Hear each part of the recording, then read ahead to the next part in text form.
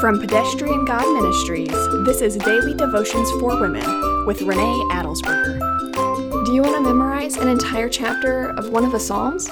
Start with Psalm 117. Here it is. Praise the Lord, all nations. Glorify him, all peoples. For his faithful love to us is great. The Lord's faithfulness endures forever. Hallelujah. For a chapter with only 2 verses, it packs in all the praise we need. Praise the Lord, glorify him. Who should we praise? Everyone should praise. We should all praise God.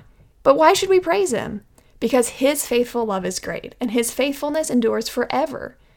God's love is so great that he sacrificed his son, Jesus, to be our way back to him.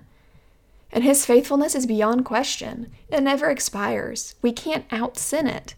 We can turn away from our sin and turn to God, and he will be faithful to forgive us. Spend a day reflecting on Psalm 117, and you can have it memorized. In times of praise, you can use it to shout your own hallelujah for his love.